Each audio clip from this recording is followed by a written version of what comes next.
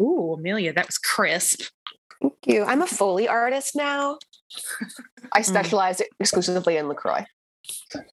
I'm pretty sure that you specialize exclusively in talking about 1996's immortal film Emma, starring Gwyneth Paltrow as Emma. That is accurate. I'm sorry. Starring Sophie Thompson as Miss Bates. Thank you. The true star. The reason for the season. The reason for the season. And right away, we're already starting the confusing portion of the proceedings, because I have said Emma several times, and none of those times was I talking about our very special guest, Emma Fraser. Yay! Who, fan favorite. The listeners adore her. She is as wise as she is lovely, all of those good things. And her name is Emma. So normally this episode would be called like, the costumes of Goop Emma featuring Emma Fraser, right? Except for it's just got to be Emma on Emma. And then I know it's an oral medium, but listeners, you have to know she's also wearing a necklace that says Emma. So it's like Emma on Emma on Emma. So 3 Emmas for the price of 1 Emma. Well, first of all, thank you for doing this. I'm always so tickled when we get to talk about stuff like this. Well, thank you for having me. And for once, it's a film I've already seen. So amazing. So yeah.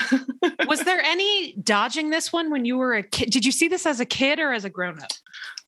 So it came out in 1996. So I would have been 13, 14 when it came out.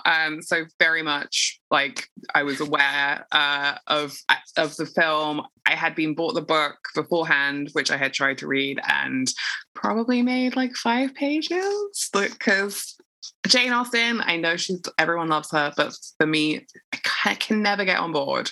But I did go watch the movie at the cinema, mostly because Ewan McGregor was in it. And I'm a simple woman, or a simple teen as it was. Well, he's got that hair in this too. Well, yes. Yeah.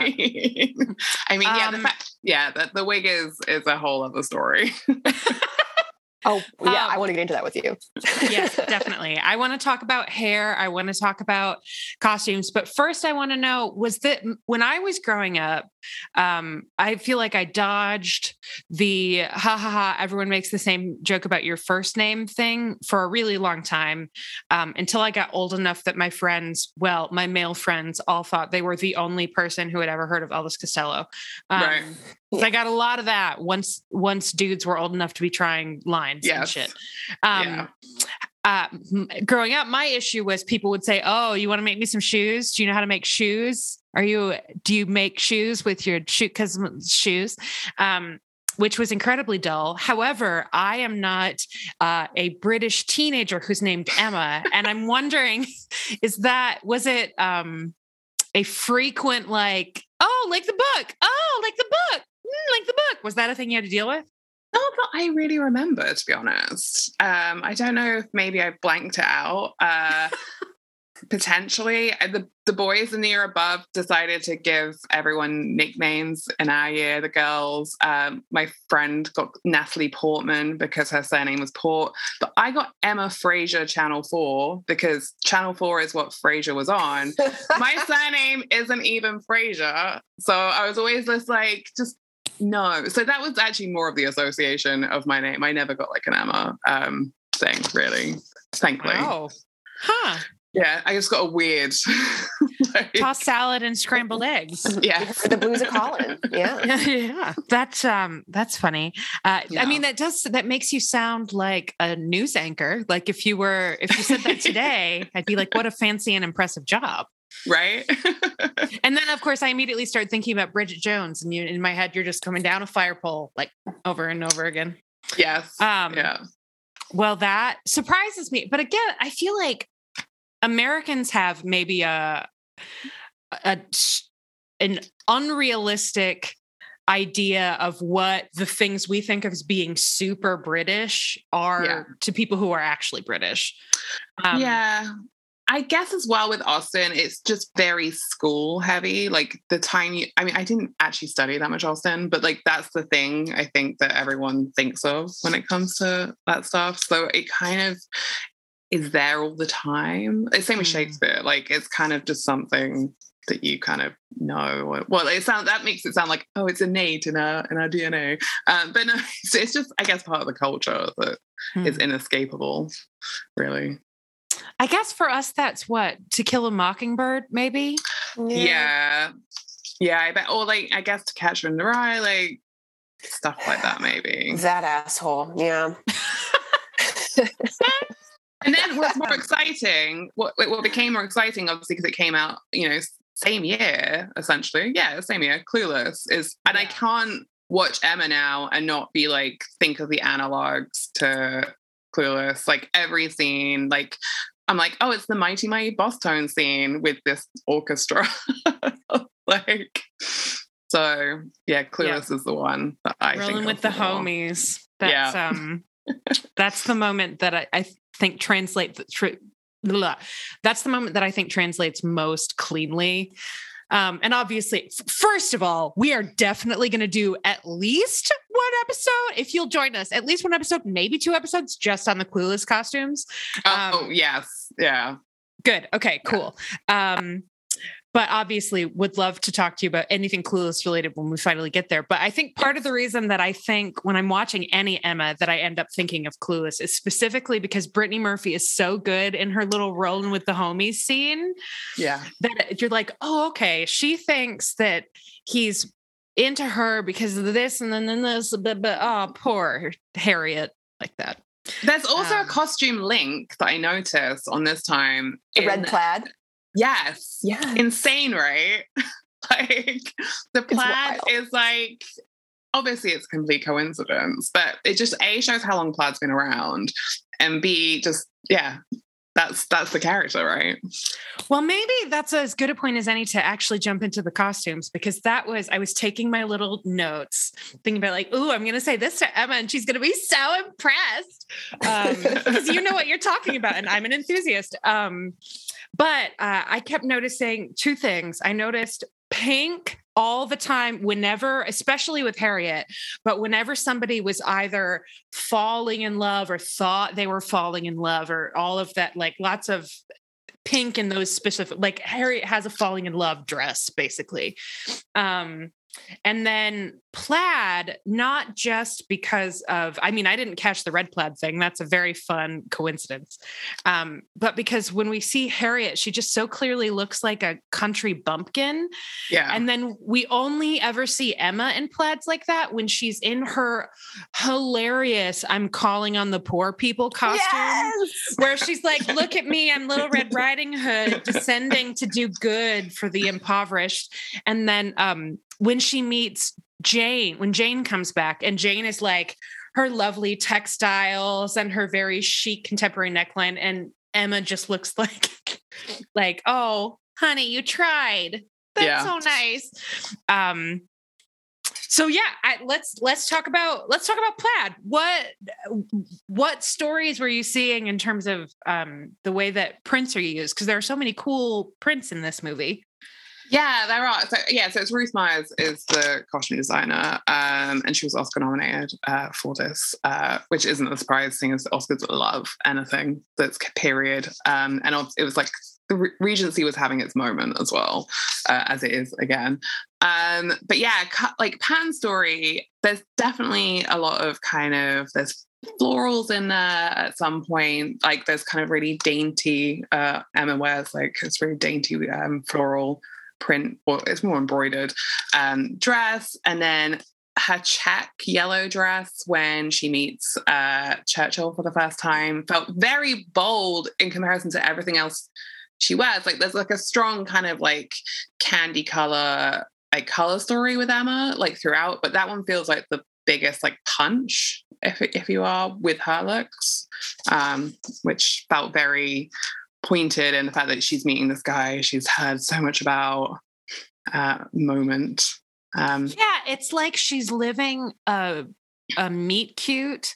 Like their love story is so contrived by them and one of them and seemingly everyone around them that it makes, even though that's obviously an invention of the film, it makes perfect sense to me that she would have this experience that's actually not all that charming. Like, he's kind of a dick, and it's a real pain in the ass, but they're both dressed like they're posing for I don't know, like not even a book cover, like a painting on a decorative plate or something.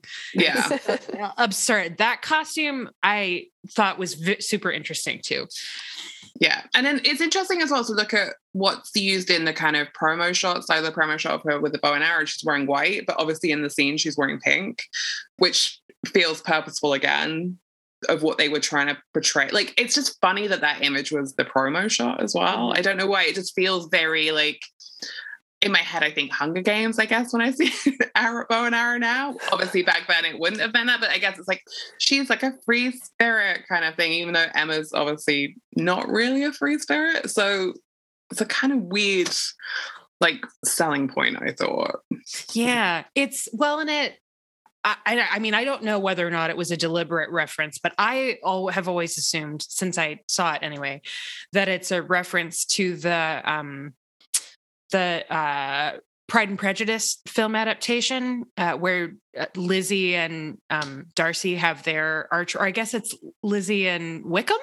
Now I don't remember. Anyway, there's an archery scene.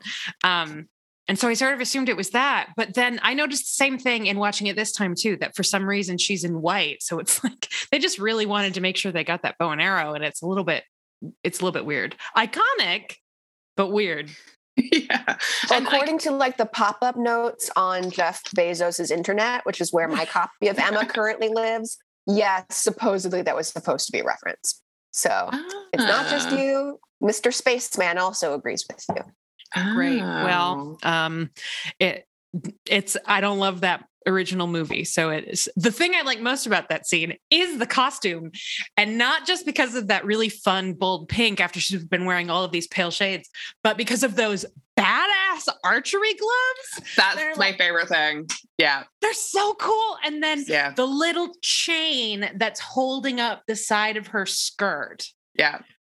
Which I don't know, was that a common accessory? Do you have any idea? I feel like I'd never seen one of those before. It was so I don't know. Yeah, I haven't seen it before. But apparently the gloves are based on a design from the period. Cool. The gloves were my favorite part too. They just added this extra element of kind of edginess to it. Because obviously it's such a feminine dress she's wearing, that it actually has this extra pump of power in there. So yeah. It's also, it reminds me a little bit in its effect as a piece of comment on their economic status, reminds me of there's a journaling pavilion and an embroidery pavilion, and they do not seem to be the same pavilion. Like all of the different or like, oh, look, here's our tea at the archery pavilion. Let me put on my archery gloves, and then we'll get in the carriage and I'll put on my riding gloves, and then we'll go home and I'll put on my embroidery gloves, and we'll just keep doing that.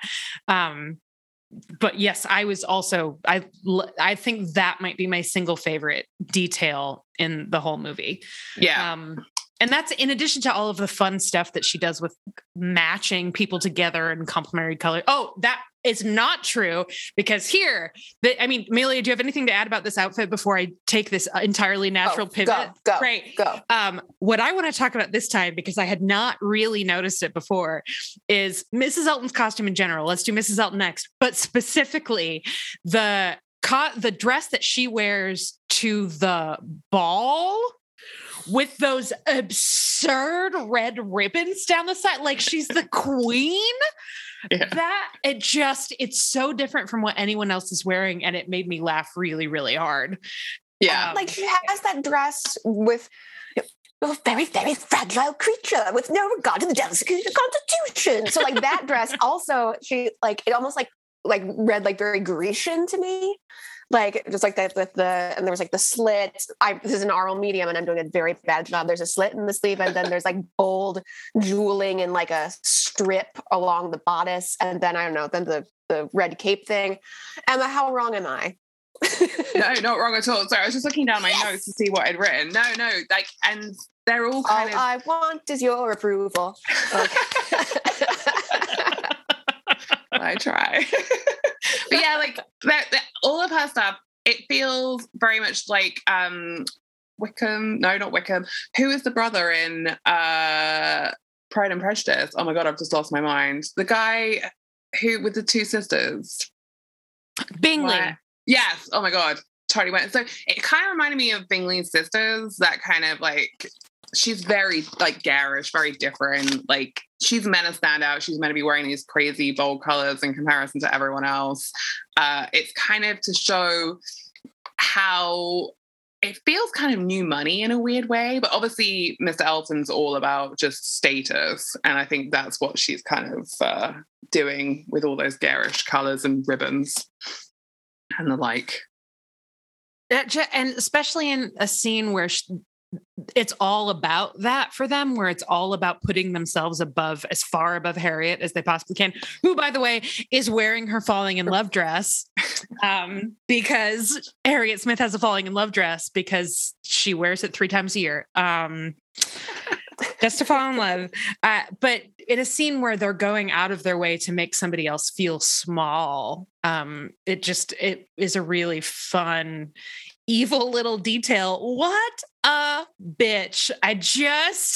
She's such an asshole. Yeah.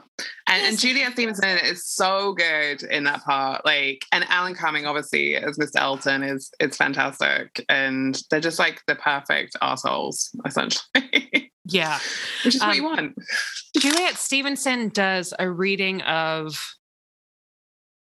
Persuasion, I think, is the what she's read. As long time. By the way, welcome to Sick Burn Jane. I'm Allison. I'm Amelia. We're joined by Emma Fraser, and we're talking about the 1996 Goop Emma. Whoops, it's been like 20 minutes. It's fine. We're talking about the 1996 Emma, and as longtime listeners will know, I love an audiobook of something I've already read, and I've listened to a lot of Jane Austen audiobooks as a result. Juliet Stevenson narrates several of them, but the one that when she narrates Persuasion, it is so funny because I think of that book as being the least funny of all of the Austen novels, because at least with Mansfield Park, you get to laugh at them even when they're not being funny. But Persuasion is just it's all the deep, dark feelings.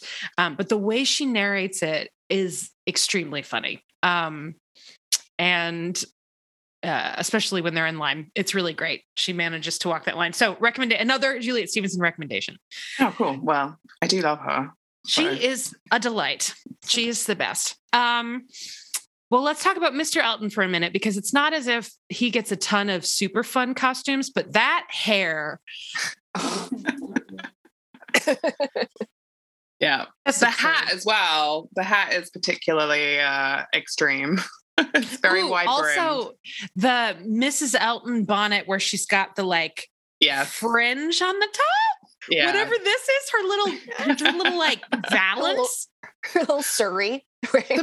Sorry. I got it. The bonnets are an interesting, there's no rhyme or reason when people are wearing bonnets and when they're not, from what I can tell, which is fine. I've said this before, obviously I'm not a stickler for accuracy. It just felt noticeable that sometimes they're carrying them, sometimes one person's wearing one. I just want to know their bonnet, why, why certain times. There's also one time Harriet's wearing a lace cap. Yes, which is so ugly. It's so ugly. It's very and it's very Mrs. and Miss Bates, which is just occurring to me now that maybe that is what we're supposed to think about, because I feel like Mrs. and Miss Bates, especially the first time we see them, but throughout, are just always covered with 4 too many ruffles, and all of them look like they're really clean, but have been worn entirely too many times. Yeah. Everything is just sort of limp. And Miss Bates has the Madonna half gloves. Yeah. Yes. Not fooling anybody, honey. That bonnet is so ugly. Yeah. Talk me through cap logic. I have a lot of cap questions. And rather than ask, Ms. Google, I'm going to ask you. instead. Oh gosh. Okay, let's see if I can answer. Because like what was tripping me up with the Bates bonnet, well, a few things. Sorry, I meant to say cap. I said bonnet, but it's funnier when it alliterates. I'm wondering, when do you hit the age in the Regency where you're just wearing your lace cap to the ball like Mrs. Bates? Right. And then also, it was weird to me when, like, oh, Emma's coming over for tea to meet Jane. It's a big affair. I'm going to wear my lace cap indoors instead of, just like have my hair out looking cute. Like, what were the motivations for like cap versus no cap when we're like, what's the deal? I mean, I assume from a story point of view, it's just to differentiate and show her age, because they wanted to make her look older than the actress actually was, which feels slightly egregious. So yeah, I think it's more to do with just distinguishing her kind of style and age in comparison to other characters, rather than it being specifically about what they did in the period, because I bet they wouldn't have done that. So I was wondering if that was like their no white after Labor Day kind of rule or not. So okay, it was just yeah. I mean, I just can't imagine that you would have won something like that at those times. But I'm not a Regency costume expert, but it just felt more story driven than like accuracy driven, which actually this movie, apparently the designer got a lot of shit for how inaccurate it was. Like, apparently people were legit mad at her, which is interesting, because if you look at these costumes in comparison to the recent Emma, they seem much more in line, I guess, with what we think Regency looks like. And obviously if you throw Bridgerton into the mix, which is a whole other ball game of accuracy questions, like no corsets in this, which is an interesting choice that she made, was because she didn't want anyone to look too done up. She wanted it to appear light, and she thought that if people were corseted, even with those silhouettes, it would look very heavy. So that's a thing that people were mad about. And the colors people were mad about as well, like the candy colors. People were like, which is strange, because when you watch it today, I don't know if it was maybe because the DVD I had, but like it seemed quite muted to me mostly. But yeah, apparently it was very bright for 1996. I agree that it looks to me like it's not especially colorful. And I guess if you think about the Pride and Prejudice miniseries, then it does look a little bit bright in comparison, because you're right that the Bingley sisters wear really loud colors, but everything else is like white or white with gray over it, or maybe white and a pale pink. And that's about as far as it goes. And obviously those red coats, but that is about it.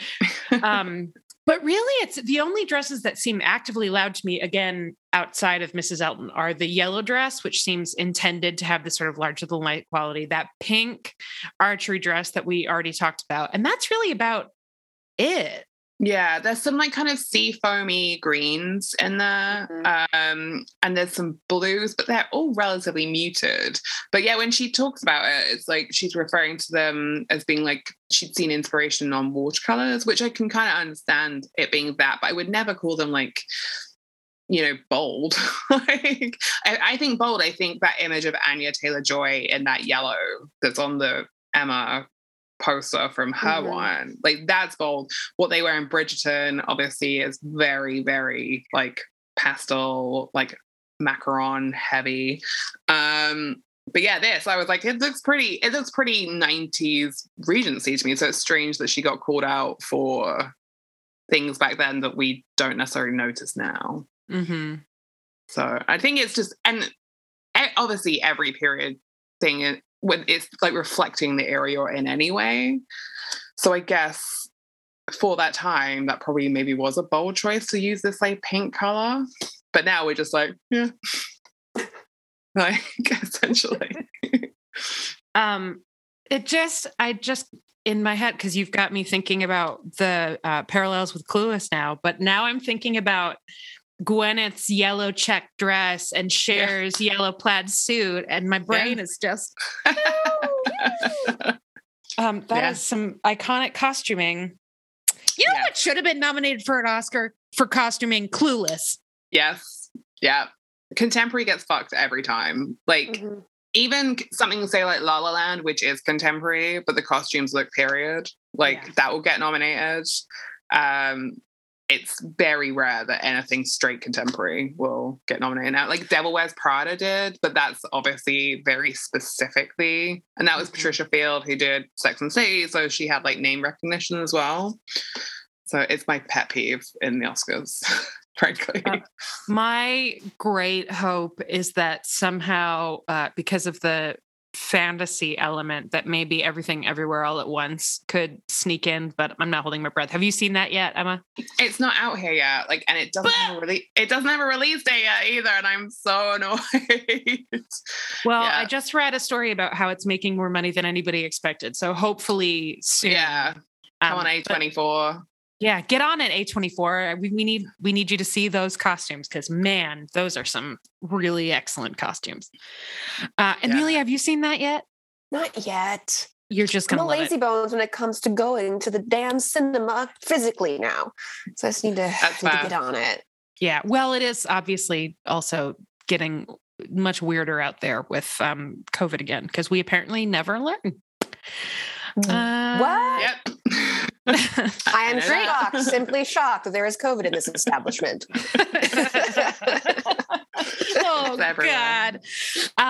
Well, let's talk some more about color because I was struck by the number of times that, because it's the obvious connection to make, but when Emma matches Knightley and when she doesn't, because sometimes I'd be like, oh, well, they're definitely not going to match in this scene. And they would.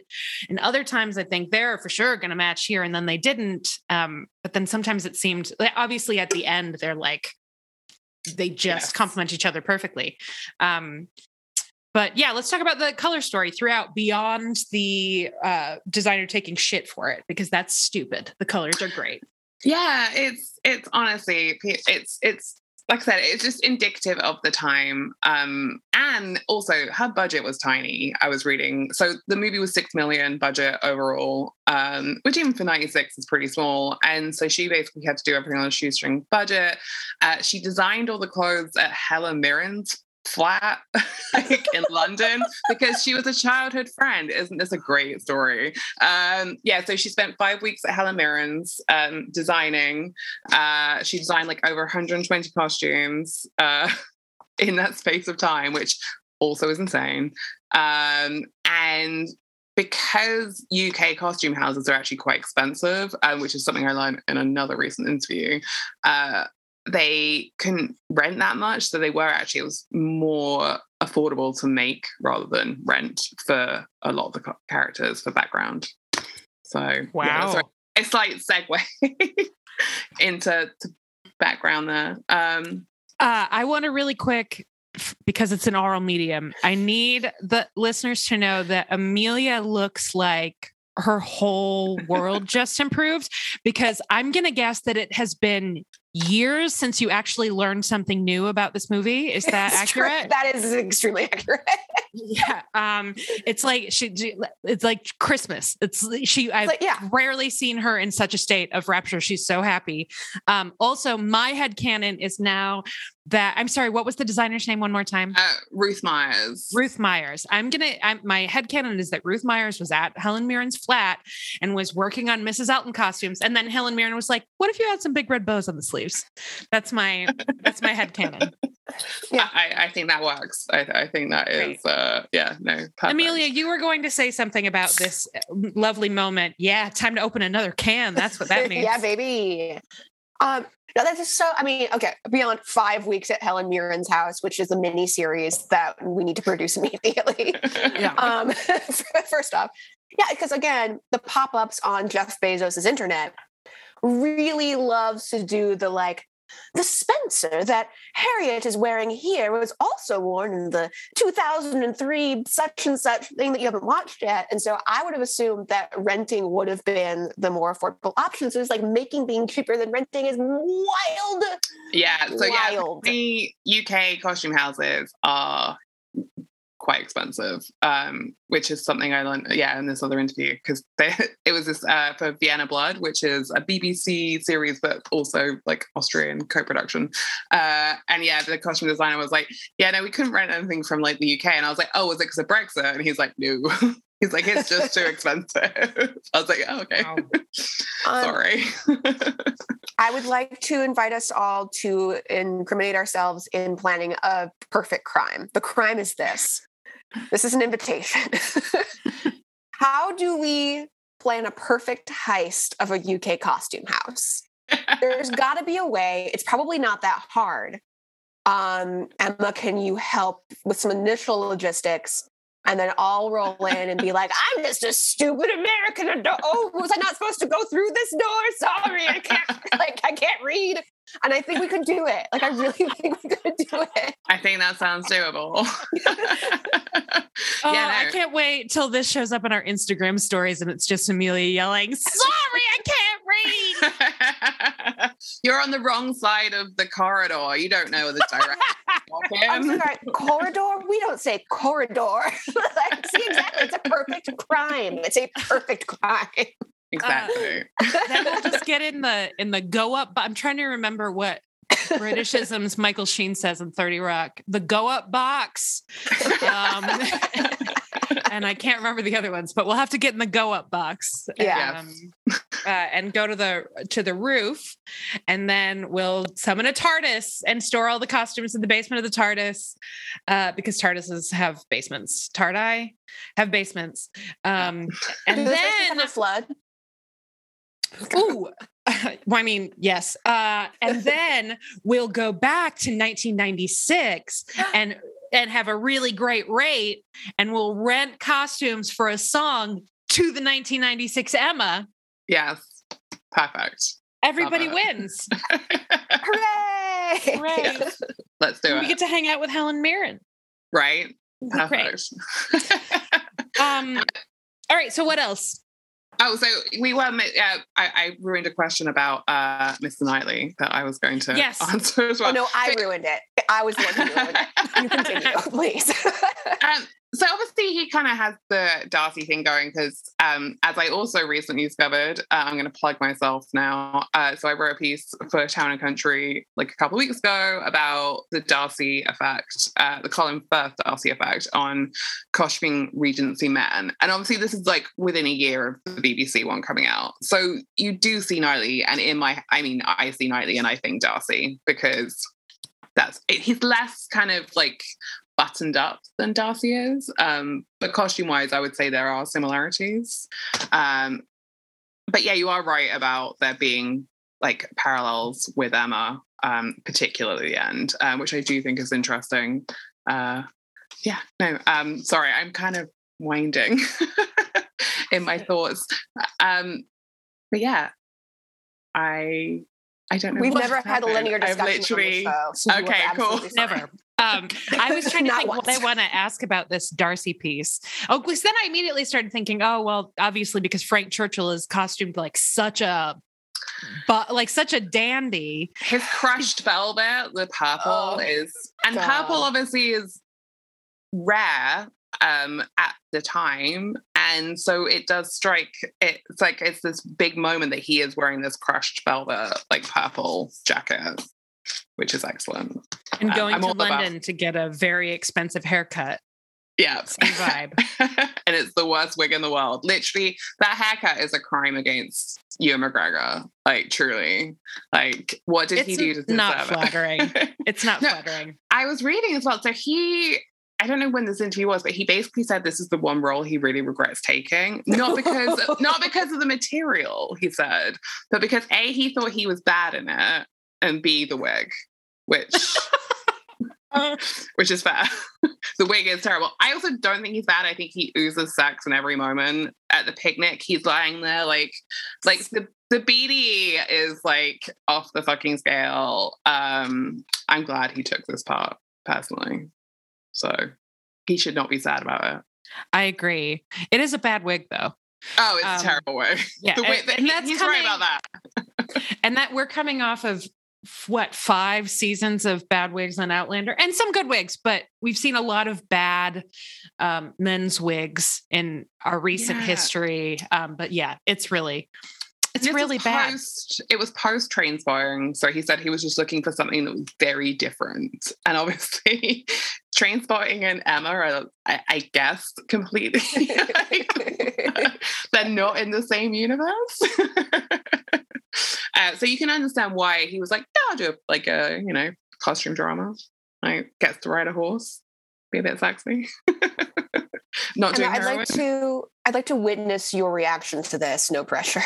Okay. A fact I brought up before, again, from the pop-ups on Jeff Bezos' internet. Nice. Did you know, did you read, did you see, did you notice, because you have the eye, that his wig lengths are extremely inconsistent even within the haircut narrative? And that, like, when he's saying, like, Emma, with a tender and devoted nature, I have to tell you something before, it's like they're interrupted. And she's like, well, he loves me. Yeah. Like, his wig gets longer in a way that doesn't make sense from, like, the day before and the last time she saw him. Like, he's wearing, like, he's in the wrong wig. He's in the wrong wig. Yes. Listener, Emma has clutched her face. It's all I wanted. Okay, it happened.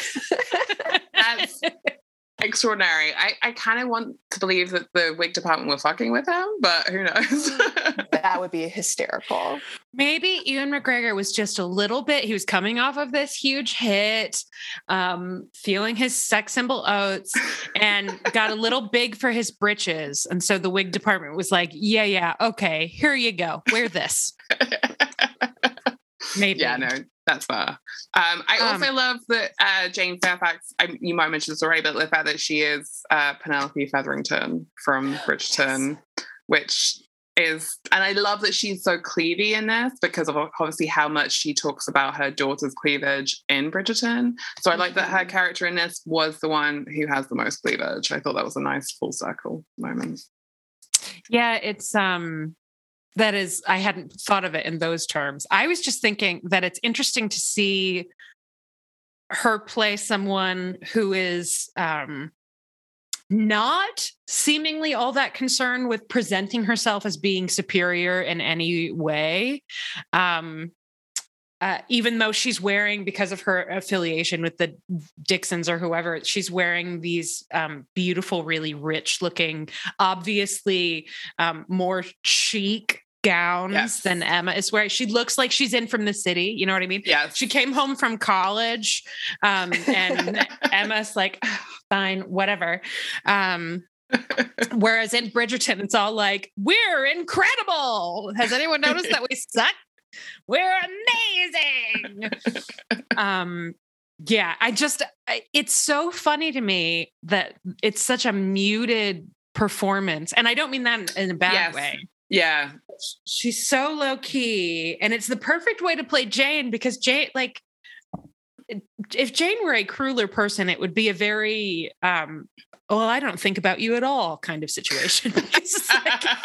She just doesn't care. You know what I mean? No. Like, yeah, okay. Until you started flirting with my secret boyfriend, I just was fine. But now you're flirting with my secret boyfriend, and that hurts my feelings. Yeah. So, but Frank is a dick. Essentially, such a dick. Right? The piano moment. It's like, you fucking bought the piano. We know this. Like, just an asshole. Yeah, he is. Is there anybody else that we should make sure to talk? We talked about Jane, talked about Frank. I was a little bit perplexed by the costuming for Mrs. Weston. Like, it seemed kind of all over the place. Sometimes I was like, wow, you look loaded. And sometimes it was like she was trying to be matronly and weird. It was weird. It was weird. Yeah. I also was confused by that, I guess, as well. Like, her narrative does just feel, she is just there as a prop in a weird way, it felt like. I don't know. Mm. It's just, I agree. There wasn't that much consistency, I don't think. Yeah. Amelia has seen this movie 972 times. More than that, but yes. Thoughts? Yeah, like Mrs. Weston is so perplexing. Again, she's so perplexing because at first you think that her signature style is like long sleeve with a matching puff on the shoulder. And then she goes into like, again, what is this lace around the neck signifying? Is it age? Is it status? Is it both? Probably yes. And then like at the ball, suddenly she's wearing pink and it's like a little short sleeve shawl, like the same silhouette that Emma's wearing. And like, is Mrs. Weston just going through an identity crisis? And actually was this a perfect piece of costuming? Like, was she she was the young, hot governess, and now suddenly. Oh. Yeah, that's a good point, actually. Yeah, no, I hadn't thought about it like that.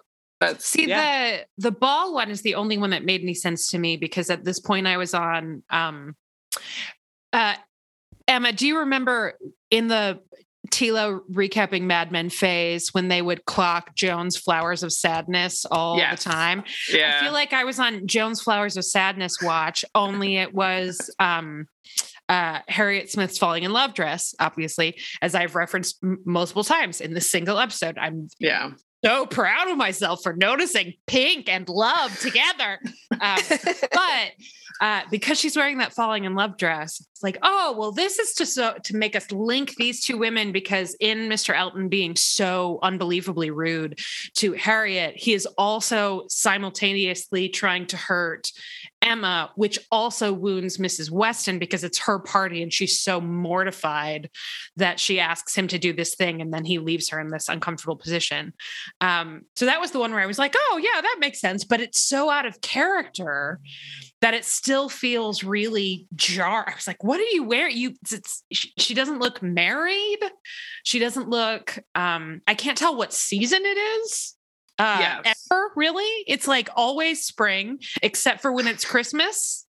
I know, right? Oh, can we talk about the capes? Yes. Because there was one that you only see very briefly when it gets taken off, and I'm like, oh, come on, give us more time with this. Like, it's incredible. And obviously with Mr. Elton and the uncomfortable carriage ride, which also the camera work in that scene was so like, we are clearly on a soundstage, obviously in the back of this thing, but we are moving around, obviously. So that made me laugh. But yeah, no, both of those capes were absolutely to die for. Just the fur-lined. Although one of them was definitely a capelet, and I'm like, this doesn't feel that warm. Like, you are covering to like your mid-back, maybe. So that was a choice. I loved that she was wearing that. I love a Christmas blue. Yeah. Because I feel like it's so easy to go red or green, and I love a Christmas blue. But then it's like, I think we need to make sure everybody knows it's Christmas. Let's just put some holly, like put little holly berries right here. Doesn't make any sense, but let's just put little holly right there. Yeah, I'm a big cape. Who among us is not a big cape fan? Yeah, and she also had those really cool like capelets with the kind of very delicate like kind of fringe detail. Mm-hmm. They were kind of like champagne colored. She had a good collection of outerwear, I guess, if we're going to call it, if we're calling it outerwear. But yeah, big fan of those ones. Yeah, I think Emma dresses. And you know what? So does Cher. This Emma dresses like she's costuming herself quite often. Like she has her visiting poor people outfit, and she has her sort of like painter smock kind of weird things, and she's got her archery gloves. And that's high drag, you know. I respect that. But it does make it feel a little bit, because that costuming story is so apparent. It just makes it stand out all the more when it's somebody like Mrs. Weston and it's just kind of an afterthought, it seems like. Or Mr. Woodhouse, we get that one scene at the beginning where he's wearing what's obviously like a sort of sweater over his regular outfit. And then after that, it's again sort of like an afterthought. We don't really think about what he's wearing, but it's hard to complain when the stuff that is good is so good, because man. It also just occurred to me that perhaps some of the criticism about the costuming, this is literally a thought I'm processing right now, is to do with Gwyneth Paltrow being American, playing a British character, in the sense that people can be quite snobbish, even when it is someone like Bridget Jones. So it doesn't matter if it's a contemporary character or a classic fiction character. So perhaps some of the criticisms directed at Ruth Myers was criticism directed at Gwyneth Paltrow for playing the character and for her fashion status at the time, perhaps. Hashtag blame Gwyneth. That's a working theory. Because I feel like I recall some sort of hoo-ha about her being cast in the part, because obviously she was on her rise at this point. It was pre-Shakespeare in Love, post Seven, so she's in that kind of like period where she's coming up. Obviously, I guess she would be called a nepo baby now because of who her parents are. Steven Spielberg is her like godfather. Yeah. Yeah, so she's like legit like Hollywood royalty. And obviously, not to mention a disgusting person, so I'm not going to mention him by name, but obviously there was a producer who was crafting her career at this time, and he obviously has nothing to do with her actual success. But so I think that there's this like element of how Gwyneth Paltrow was being marketed at the time. So I feel like maybe there's some of the criticisms towards the costuming could have been in reaction to that. All just a working theory. No, that I sort of remember that as well. I would have been I guess 12 or 13 at the time. So similar to you, but I sort of have a vague recollection of that as well, as that being sort of a dust up, because I definitely remember the same thing happening with Shakespeare in Love. Yes. And Gwyneth's fake, like, I don't know, her aspiring Anglophile, whatever. Yes. Yeah. Taking a lot of shit for that. Here's a question, because I asked you this when we talked about Bridget Jones. Whose accent is better, Renee Zellweger's or Gwyneth Paltrow's? Oh, I think maybe Renee, actually. I think maybe Gwyneth got better, but I think maybe Renee at this time with these movies.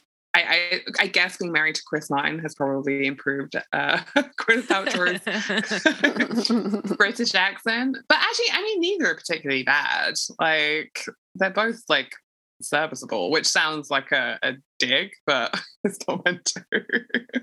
I will also say about Gwyneth Paltrow as well, it's interesting with the pink that she obviously then wore pink when she won the Oscar. And obviously that dress is seen as like one of those kind of like very divisive Oscar dresses. I quite like it. For that moment, she knew she was going to win. So like, wear a big fucking pink dress if you want. Like, but yeah, I actually quite like Gwyneth Paltrow.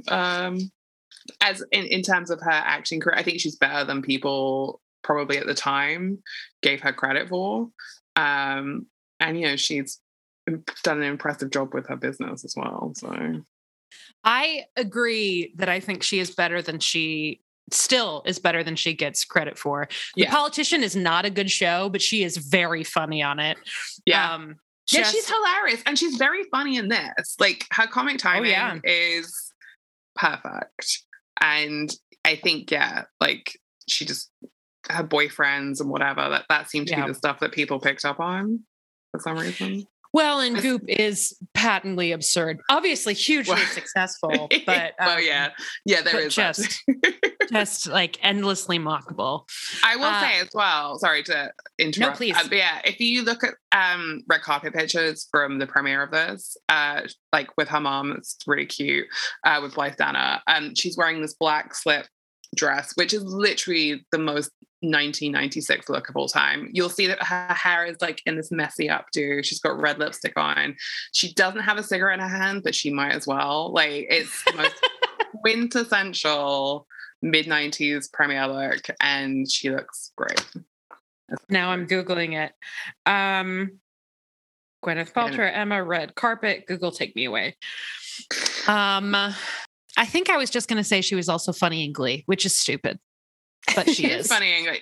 That's the thing. I wish she would do more. Like, I mean, she's unintentionally funny as well. Obviously, when she's like, I don't remember which Marvel movies I'm in. Like, no one could be more iconic than her not remembering that she's in Spider-Man. That's so funny. Have you never seen that, Amelia? No. You must, after we get done with this, go find that clip. It is extremely funny. She legit just cannot remember. Yeah. Right? Oh, that is a cute look. That is extremely 90s. That's so funny. You could wear that now as well. Like, she could literally wear that now, and it'd be another. Oh, and that was actually the other thing I wanted to say about the character of Emma is the wedding dress, because obviously it's such a huge like moment. And apparently, as per Ruth Myers in this interview she did with Insider at the 25th anniversary, inspired a lot of wedding dresses, including the work of Vera Wang, allegedly. Whoa. So yeah, apparently that lots of people wanted a wedding dress in that style. The train is pretty amazing. I will say that. It's very pretty, and it's less. Well, again, because we've got style icon Mrs. Elton right there being a butthole because there's a shocking lack of satin. Which I'm specifically going to ask him about. Emma, do you agree there's a shocking lack of satin? Apparently so. I mean, I don't want to disagree with the sartorial excellence of Mrs. Elton. She's dangerous. Yeah. She's got, I don't know if you know this, but her brother also has extensive grounds. It's a whole thing. She really knows her shit.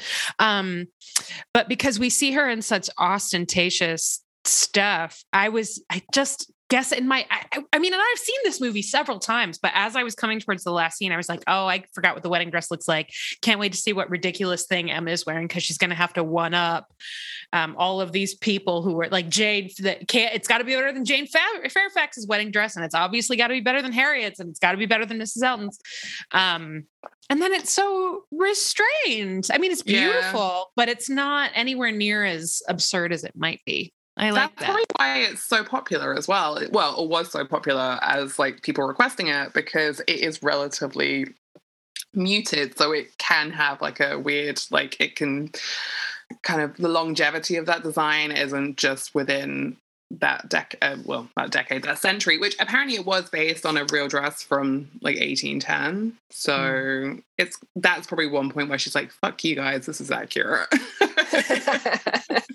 It also looks better in close up. Like I saw, it was on like an exhibition, and seeing the details of the dress, and there's like a sprig design, which I don't think you can really see on camera, which is always so disappointing.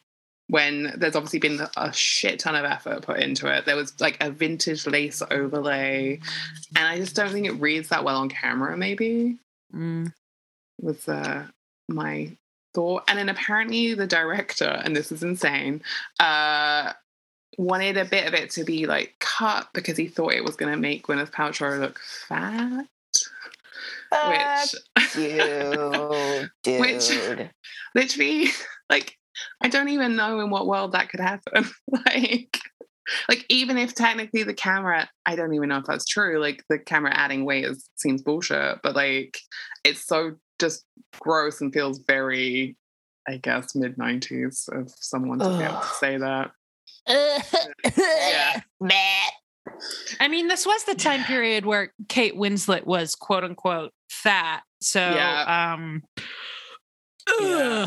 Yeah, and heroin chic, I guess, and like modeling was like the thing. Right. So, but yeah, Gwyneth Paltrow, I think the only time that she could be called that is when she wore that fat suit in that bad movie, that Shallow Hal. That's it. God. Yeah, which we shouldn't, no. at all. Let's be done with fat suits in general. There's no need for them. It's really stupid. Yes. And hurtful. Anyway, anything else that we want to talk about? Any boxes we want to check? Allison, I have a question for you while Emma's looking at her notes. Allison, this is just for you, unless, I mean, everyone's allowed to have an opinion. Would you please rate Emma's nightgown on a scale of bisexuality? I was thinking about this, and it's weird because it looks like it should be a bisexual nightgown, but it is not a bisexual nightgown. It's like, because it's less practical. It's, you know what? It's the nightgown equivalent of fake pockets on jeans. Oh, that's what it is. That's what it is. Because it is not a bisexual nightgown. It does not look comfy and practical and also stylish. It looks like it's supposed to look like it's comfy and practical, but is purely ornamental. It is not a bisexual nightgown. Thank you. It's a poser. It is queer. That nightgown is queer baiting. No. Shut down. Thank you for seeking it's the only area of expertise I actually have, bisexual nightgowns, because it doesn't exist. I made it up. That's a thing that doesn't exist. Anyway, Emma, did you find anything in your notes? I feel like I've covered, actually one thing that I found, I love that I'm putting my finger up like I'm in class. So basically with the shoes, apparently the majority of the shoes were kind of like ballet shoes, but comfort essentially. Yeah, that's one of the things that they did rather than traditional shoes for, I guess, budget again. They went with ballet style. So there we go. Well, they do look comfortable. I was watching, I was looking at Emma's feet in one of the scenes where she's walking with Knightley, and I was like, that's a nice stroll. Looks like just taking a nice stroll. So yeah, the budget thing was interesting, I thought. But yeah, like, I guess people don't always take that into account with these big costume dramas, is that sometimes there isn't the money. I am shocked that it's cheaper to make, in this circumstance, cheaper to make clothing than rent it.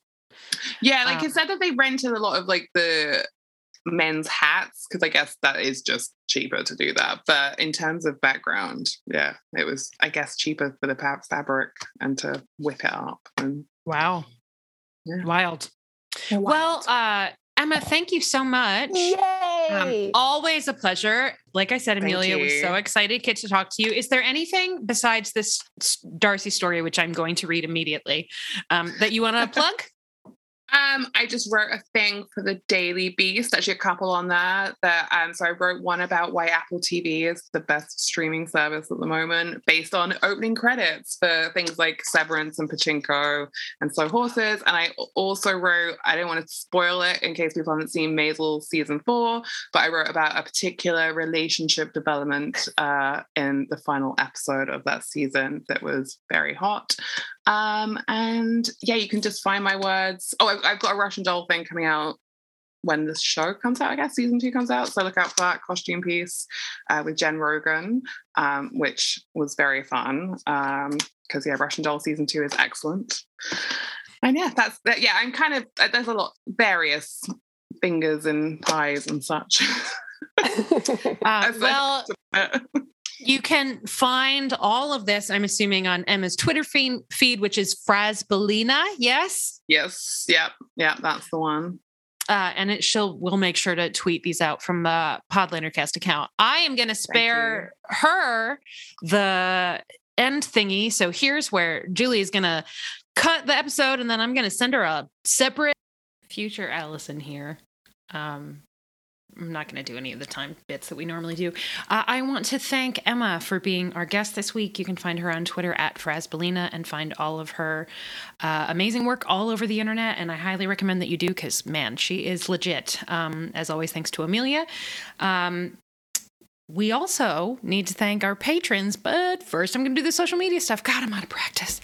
You can find us on Twitter at Podlandercast. You can find us on Facebook at facebook.com/Podlandercast. You can find us on Instagram at Podlandercast and Podlander Presents and Sickburn Jane, which, by the way, is the name of this podcast now, even though it was originally Sauce and Austin. It's a whole thing.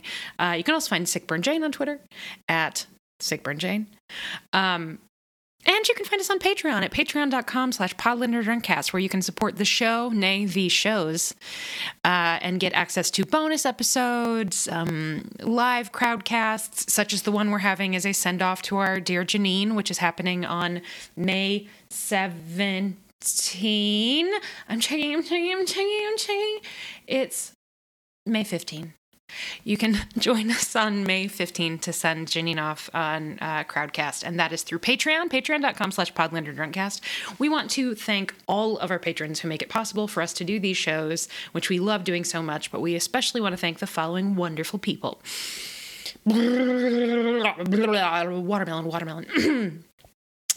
Kelly Armstrong, Sydney Taylor, BG, Jess Bree, Catspaw156, Maddie Perkins, Snazenak, Lisa Brand, Julia Gulia, Kathleen Martini, Lauren Tennant, Kelsey Kemp, Emily Day, Betsy English, Caitlin Reddick, Jen Collins, Ashley Tigason, Tina Barnett, Nicole Rodriguez, Kristen Freckled, Fury, Laura Colm, Amelia Bazell, Liz and Tinkerbell, Stella Welch, Tori Halligan, Claire Feeney, Rochelle Lefevre, Jerry Hurdle, Emily Carlston, Amy Gustafson, Rachel Townsend, Kelly Mazzella, Chantel Salters, Mary the Falling Statue, Tara Lucchino, Viv Pickles, aka Laura, Mary of the Grapefruit, Jenna Bukowski, Ann Gibson, Ruth McCormick, Kara Marlowe, Trish McCurry, Julie DeToy, Jen Lynn, Kelly Bodden, Amanda Newton, and Kiki the Wise.